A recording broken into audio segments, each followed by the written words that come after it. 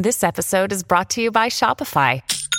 Forget the frustration of picking commerce platforms when you switch your business to Shopify, the global commerce platform that supercharges your selling wherever you sell. With Shopify, you'll harness the same intuitive features, trusted apps, and powerful analytics used by the world's leading brands. Sign up today for your $1 per month trial period at shopify.com/tech, all lowercase. That's shopify.com/tech.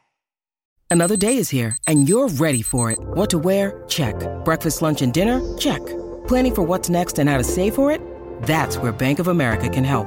For your financial to-dos, Bank of America has experts ready to help get you closer to your goals. Get started at one of our local financial centers or 24/7 in our mobile banking app. Find a location near you at bankofamerica.com/talktous. What would you like the power to do? Mobile banking requires downloading the app and is only available for select devices. Message and data rates may apply. Bank of America N.A., member FDIC.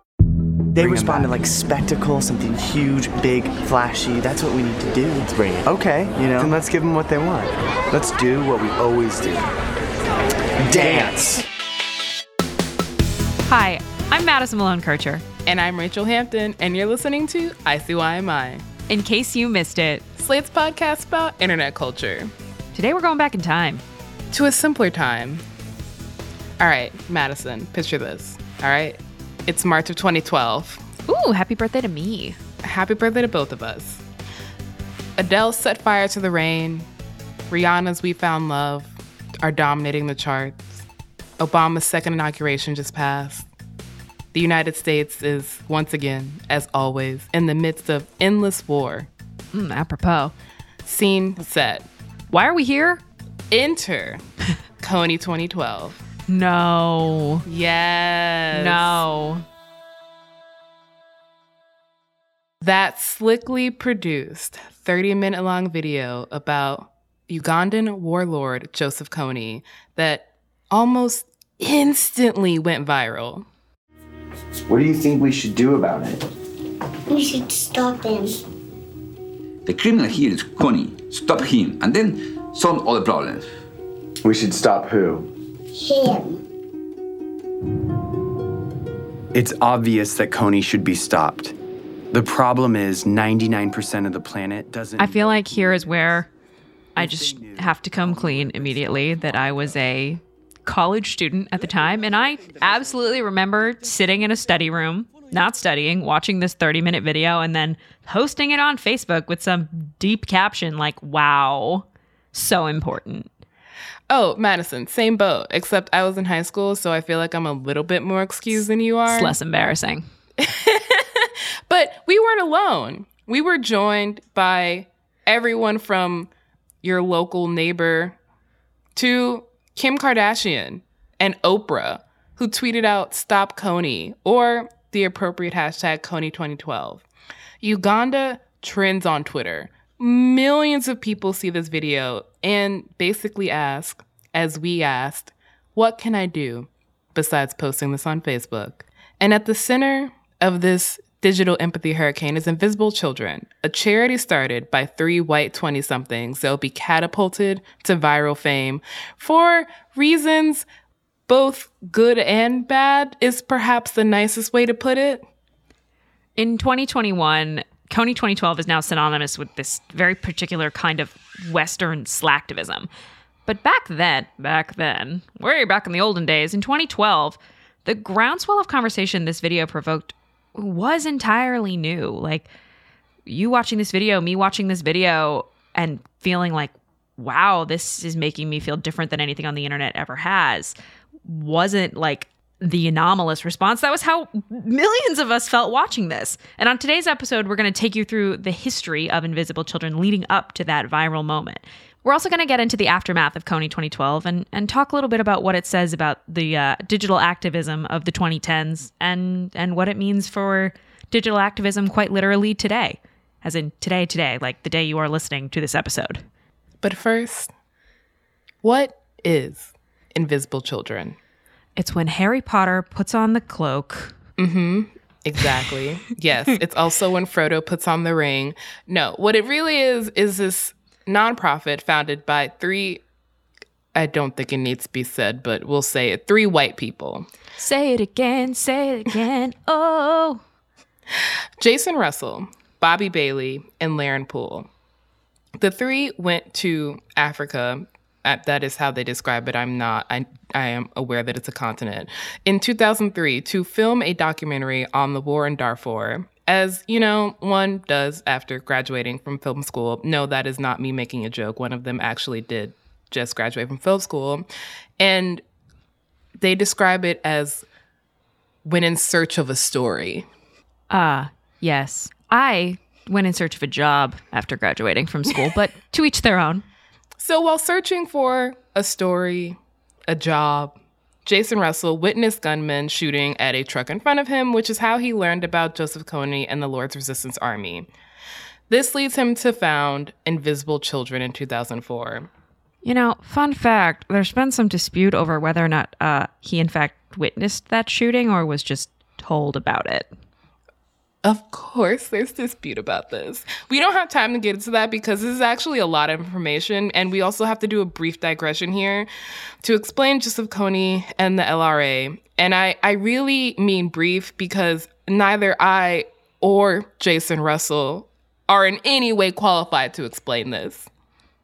Maybe the only thing, one of the few things, let's say, that Kony 2012 gets right is that Joseph Kony is a fucking heinous human being, a warlord, a leader of the Lord's Resistance Army, which has operated in Uganda since the 1990s. They have abducted thousands of children over the decades for use as child soldiers, sex slaves. They have mutilated children. They have forced children to kill their own parents. Just evil incarnate. They were actually indicted by the International Criminal Court in 2005 for war crimes. They were accused of brutalizing civilians in northern Uganda through murder, abduction, mutilation, and the burning of property. And in 2005, the LRA was actually forced out of Uganda by the army and went to what was then Sudan and is now South Sudan. And they eventually set up camp there in the border area between the Democratic Republic of Congo, Sudan, and the Central African Republic. This is important to remember. Kony is objectively a terrible human being, importantly not in Uganda by 2005 and 2006. So back to Invisible Children. It's the year 2006. In 2006, Jason Russell and co. create Invisible Children, The Rough Cut, which is about children soldiers and night commuters, which, defined by Amnesty International, are children who would leave their homes every night to go to larger urban areas or camps to escape being abducted. Invisible Children, The Rough Cut actually has a pretty small reach compared to what Kony 2012 would eventually do. But Invisible Children, the company, expands it by personally going to 10,000 high schools, colleges, and churches to screen the film. This is one of several attempts at making Kony a viral hit. In 2007, they organized a movement called Displace Me, which is a rallying of about 67,000 young people in 15 cities to raise awareness about refugees in Ugandan displacement camps. Pete Wentz takes part in this? What? Like Fall Out Boy Pete Wentz? Yes. Pete Wentz takes part in one of these Displace Me events. I feel like we've skipped my personal favorite Invisible Children attempt at virality prior to the 2012 era, which was a High School Musical-esque parody, a music video where they sing about Uganda and motivating people to care about Uganda, notably directed by John M. Chu, like the Crazy Rich Asians John M. Chu. We're on a mission, put Uganda deep inside your mind. Attention and a dance to make it sparkle and shine.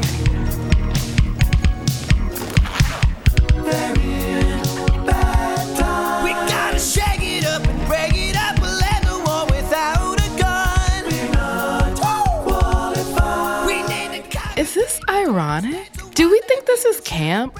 Wrong podcast.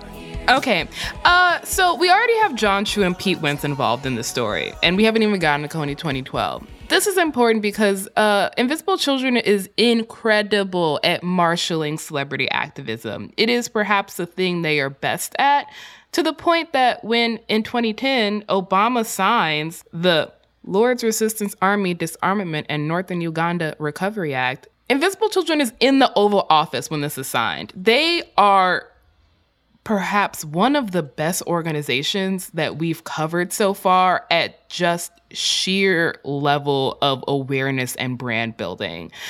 And this comes into play in a major way March 2012, the main event.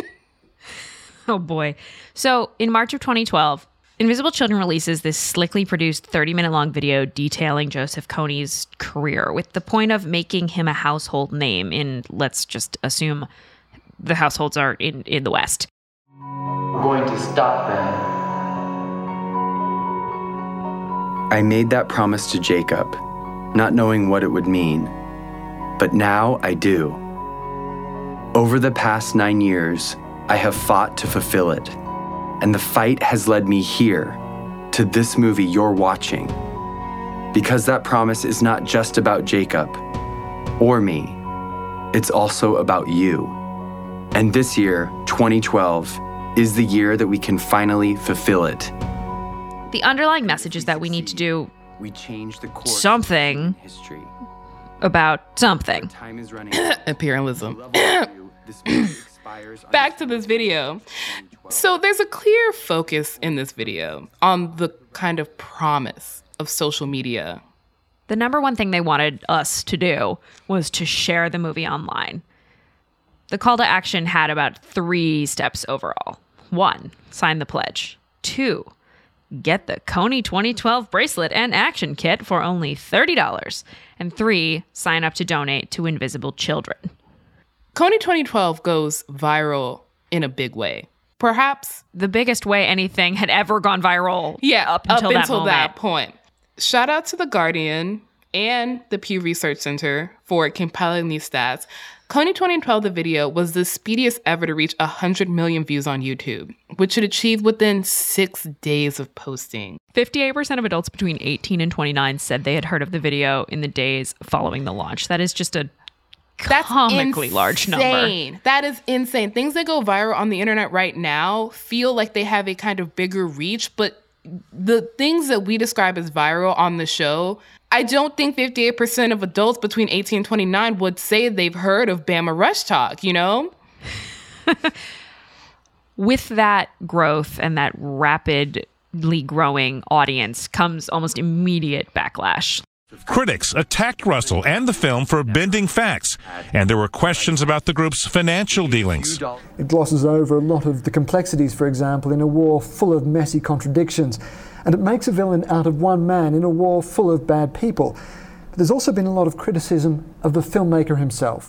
I think what is not shown in the video is the other part of this picture, which is a Ugandan military that has also been tremendously abusive in terms of the rights of its Invisible Children, the organization, has also come under fire for not sending enough of the donations it collects to Africa. A couple of the key criticisms are that Kony 2012 made it appear as though Kony had, tens of thousands, 30,000 child soldiers when we all watched that video in March of 2012. When that was how many children he had abducted over the course of decades. And that is, just to be clear, horrifying and terrible, but those details are important. It also didn't make clear that Kony was most likely, probably, definitely no longer in Uganda. Yeah, that's a kind of a key part in terms of the fact that Uganda was trending and Kony was not there. The video also supported the Ugandan government's army, which also does not have a great human rights record. You know who also doesn't have a great human rights record? The United States military. What was wild about this video is that it was tacitly and kind of explicitly supporting military intervention, specifically U.S. military intervention. And I feel like if there's anything we've learned is that maybe that's not great. At this point, we're pretty well situated in March of 2012. Kony 2012 is in many ways an unprecedented success. It has this huge groundswell of support, followed quickly by a huge groundswell of criticism. But what it also has is a call to action. Cover the Night is supposed to take place on April 20th, 2012, a month after the video goes live. Across the world, theoretically, Cities are supposed to wake up to streets covered in Stop Kony stickers and graffiti and posters, a kind of physical manifestation of Kony 2012 and Invisible Children's impact. But does it actually work? You kind of probably know the answer if you lived through 2012, but more on that after the break.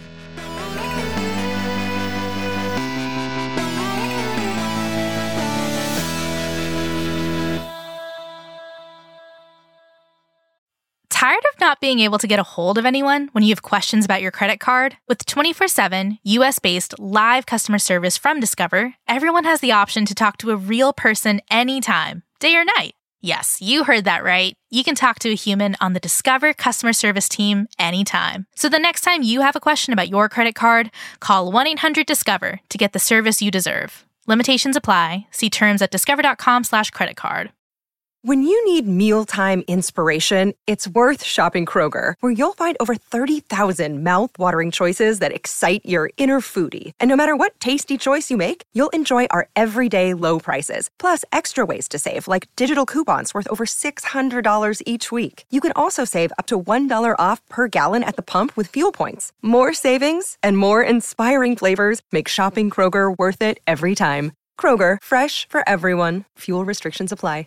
This episode is brought to you by Progressive Insurance. Hey, listeners, whether you love true crime or comedies, celebrity interviews, news, or even motivational speakers, you call the shots on what's in your podcast queue, right? And guess what? Now you can call the shots on your auto insurance, too. Enter the Name Your Price tool from Progressive. The Name Your Price tool puts you in charge of your auto insurance by working just the way it sounds. You tell Progressive how much you want to pay for car insurance. Then they'll show you a variety of coverages that fit within your budget, giving you options. Now, that's something you'll want to press play on. It's easy to start a quote, and you'll be able to choose the best option for you fast. It's just one of the many ways you can save with Progressive Insurance. Quote today at Progressive.com to try the Name Your Price tool for yourself and join over 28 million drivers who trust Progressive. Progressive Casualty Insurance Company and Affiliates. Price and coverage match limited by state law. In 2007, TV network CBS dropped 40 kids in the middle of the New Mexico desert as part of a brand new reality show. These kids would have to build their own society from scratch. And if this sounds like Lord of the Flies to you, well, it was meant to. We were on this mission together, and we were going to prove to the world that we could make a better society than adults could.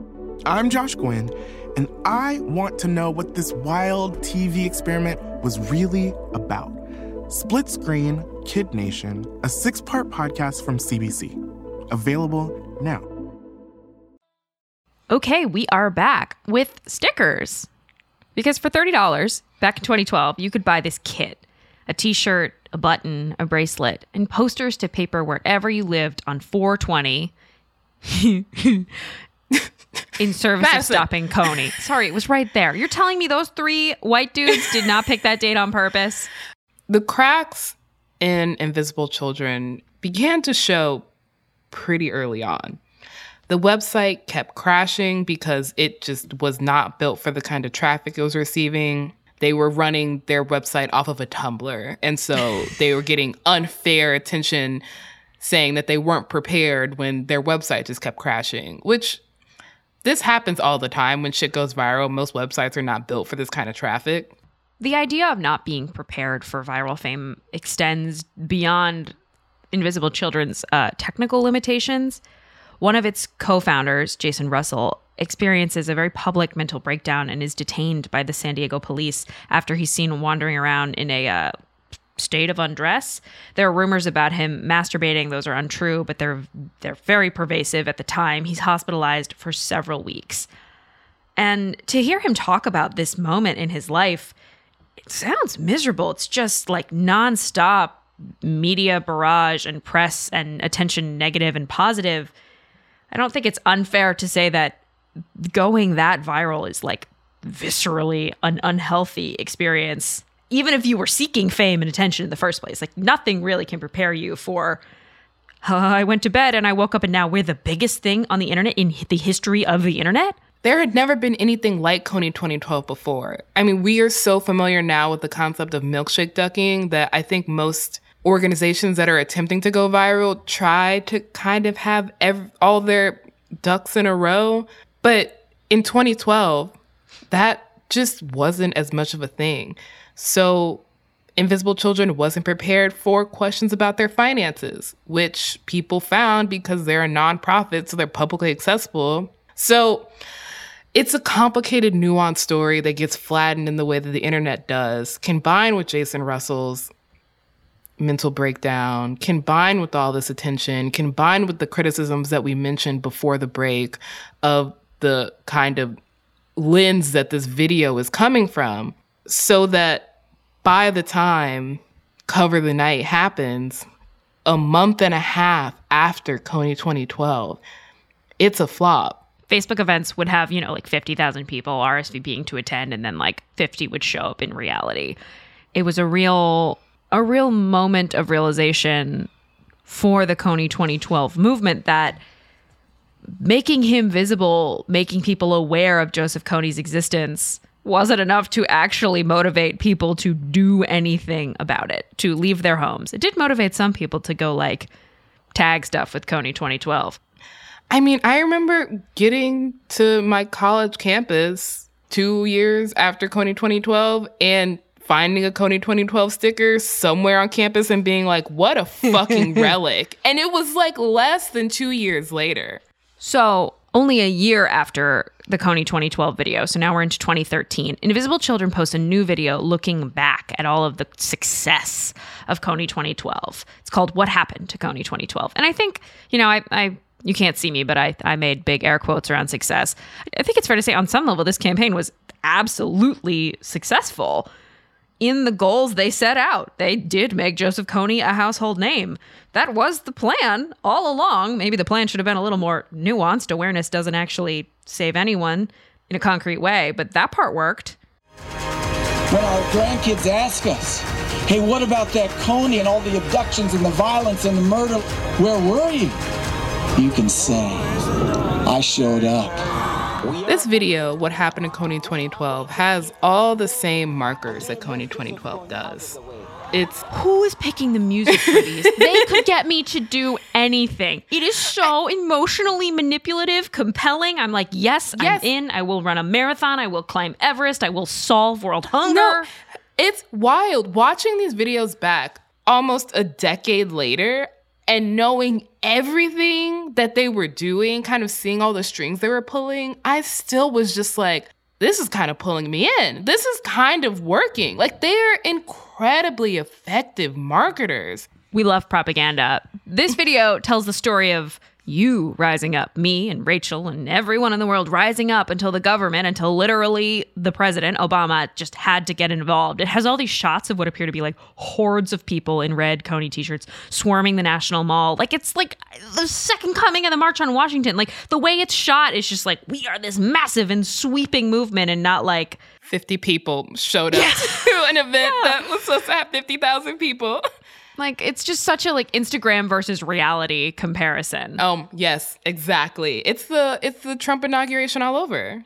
That was pretty much the last thing about Kony that Invisible Children did. You kind of have to dig to find Kony 2012 on their website, though we should mention they are still an active nonprofit doing work on the ground in Uganda. Jason Russell is no longer with Invisible Children and is now like a, I don't know, his Twitter bio says he and his partner sold all their stuff and took their kids to see the world, and he writes children's books about how to raise an activist. Honestly, it tracks. Yeah, that about makes sense. Kony is still at large, though the LRA has significantly diminished to the point that I believe the coalition that was looking for him decided that he was no longer a threat. Which leaves some big questions, right? What was this all for? What did it actually do? I mean, when I look back on it now, I think a lot about how Kony 2012 was meant to make me, a white person, feel better sitting in that classroom at a college that I was very privileged to attend, watching this on a laptop that I was privileged to own, and feel better because, if you bought the $30 kit, you were doing something, and that's better than nothing, right? It was like the illusion of absolution. it was textbook white industrial savior complex, a term that actually came out of Kony 2012. It was coined by writer Teju Cole in a now famous Twitter thread, which very brilliantly summarizes what I just stumbled through. Highly recommend looking that up if you haven't read it already or haven't read it in a while. I think it really capitalized on the ways that social media and the internet make so clear the vast disparities between people who live in the West and other places, or even people who live in the West and other people who live in the West. Nothing closes that gap in awareness quite like social media does, but along with how fast that gap is being closed is the overwhelming feeling of what the fuck do I do that won't make this worse. And what is often easiest to do is what is often the least helpful thing to do, aka slacktivism, aka putting a Kony 2012 sticker somewhere on your college campus or wearing a t-shirt with a warlord's face on it, thus making him more famous. This really was like slacktivism ground zero in a way that it was culturally, I think, a good turn for how people engage with activism online now. Like in 2012, I'm thinking about my classmates and I are high schoolers who, you know, I think about like a 16-year-old now on Instagram, on TikTok, talking about pick a cause, pick a plight. Like the term action item is one that like a young person would know now to throw around in like a casual way, that in 2012 it was like, well, like, share, repost, that's enough. No, exactly. I think Kony 2012 kind of came at a perfect time. It was the moment that internet advocacy campaigns were actually becoming a thing in a way that was recognizable. And I mean, to crash and burn on a large world stage is clearly traumatic, but it taught a generation to be skeptical about these exact sorts of campaigns. It taught nonprofits what not to do.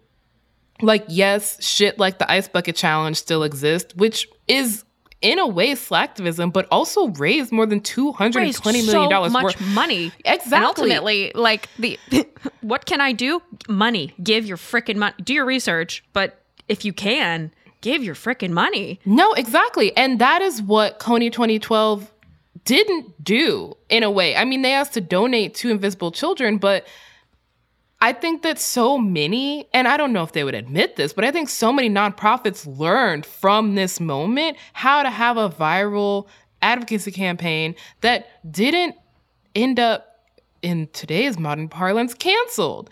And yeah, people still will put like a fucking human rights campain filter on their Facebook profile photo. Deleting my profile pictures with that little red equality sign. I just wanted to get married, okay? I mean, do what you need to do. I mean, people are still putting BLM in their dating bios as if it really means anything. That doesn't do it for you? Really? That's not just like, oh yeah. No, I'm sorry. It's giving black square but to get laid, as someone once said on Twitter. But the thing is, in the aftermath of tragedy, of awareness being raised now in 2021, I feel like, and maybe this is optimistic, but I feel like people largely know now to stay away from organizations led by people like Jason Russell. I think people look at slickly produced things and immediately distrust it. And I think that is the smartest thing to have come out of it. And now when mass action begins to form online, we see people signal boosting things like bail funds or organizations like the Palestinian Children's Relief Fund that has direct ties to people affected instead of like Red Cross. Right. It's funny. We talked earlier about Invisible Children's website being overwhelmed by all of this attention. But now I feel like I personally try to seek out as grassroots organizations as possible. And we saw that actually over and over in June of 2020 with grassroots organizations or small bail funds, organizations that previously had not had big national spotlight and suddenly found them thrust into one. And these organizations, you know, were being inundated with donations and supplies and volunteers, and sort of you would see a number of them saying like, thank you, thank you, thank you. We just need a second to figure out how to handle this volume. And I think people really do. I mean, even most recently with the United States pulling out of Afghanistan and the kind of scenes that we're seeing there, what I have seen most often, and again, this is selection bias, everyone's social media is curated for people that they want to see, but what I have seen is people looking for those who are directly affected and following their lead. And I can't imagine that something like Kony 2012 would even fly today. It would be released and people would immediately start clowning on it.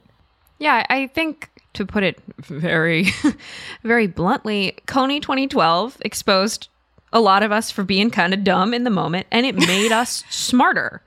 Because whether we figured it out on our own or listened to criticism from people who were always smarter, it taught an internet lesson, a really critical internet lesson, to a generation. At a very critical time. I mean, 4 years after Kony 2012, Ferguson and the explosion of Black Lives Matter onto the scene came about. And we can get into it for days. But I feel like people look at Kony 2012 and just kind of point to it as everything wrong with digital organizing. And in some ways it is, but that also just does a disservice to the actual work of digital organizing. Digital organizing very rarely stops at awareness. And in fact, generally is like, if you're only aware, you're part of the fucking problem. I guess what we're saying is that Kony 2012 always wanted to be educational. And it was and remains so, although probably not in the way that Jason Russell and co. were hoping for. So take what we've learned. Take the cringy memories of being a college sophomore and thinking the world could be fixed by sharing a stupid video. And then don't do it again. Do something different. Do something better. Make something else visible and then fix it. See you on 420.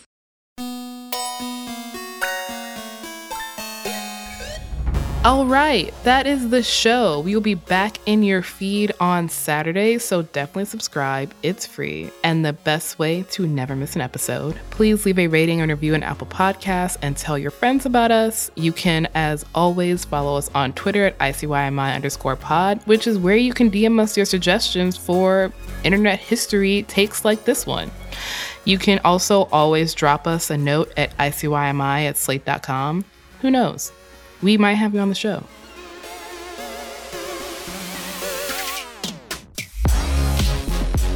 ICYMI is produced by Daniel Schrader. Our supervising producer is Derek John. Forrest Wickman and Allegra Frank are our editors, and Gabe Roth is editorial director of audio. See you online. Or not. Lord's Resistance Army Disarmament and Northern Uganda Recovery Act. Really rolls Invisible off the tongue. Children. The fact that I didn't stutter once was impressive. There it is. This is the story of the one. As head of maintenance at a concert hall, he knows the show must always go on. That's why he works behind the scenes, ensuring every light is working, the HVAC is humming, and his facility shines. With Grainger's supplies and solutions for every challenge he faces, plus 24/7 customer support, his venue never misses a beat. Call quickgrainger.com or just stop by. Grainger, for the ones who get it done.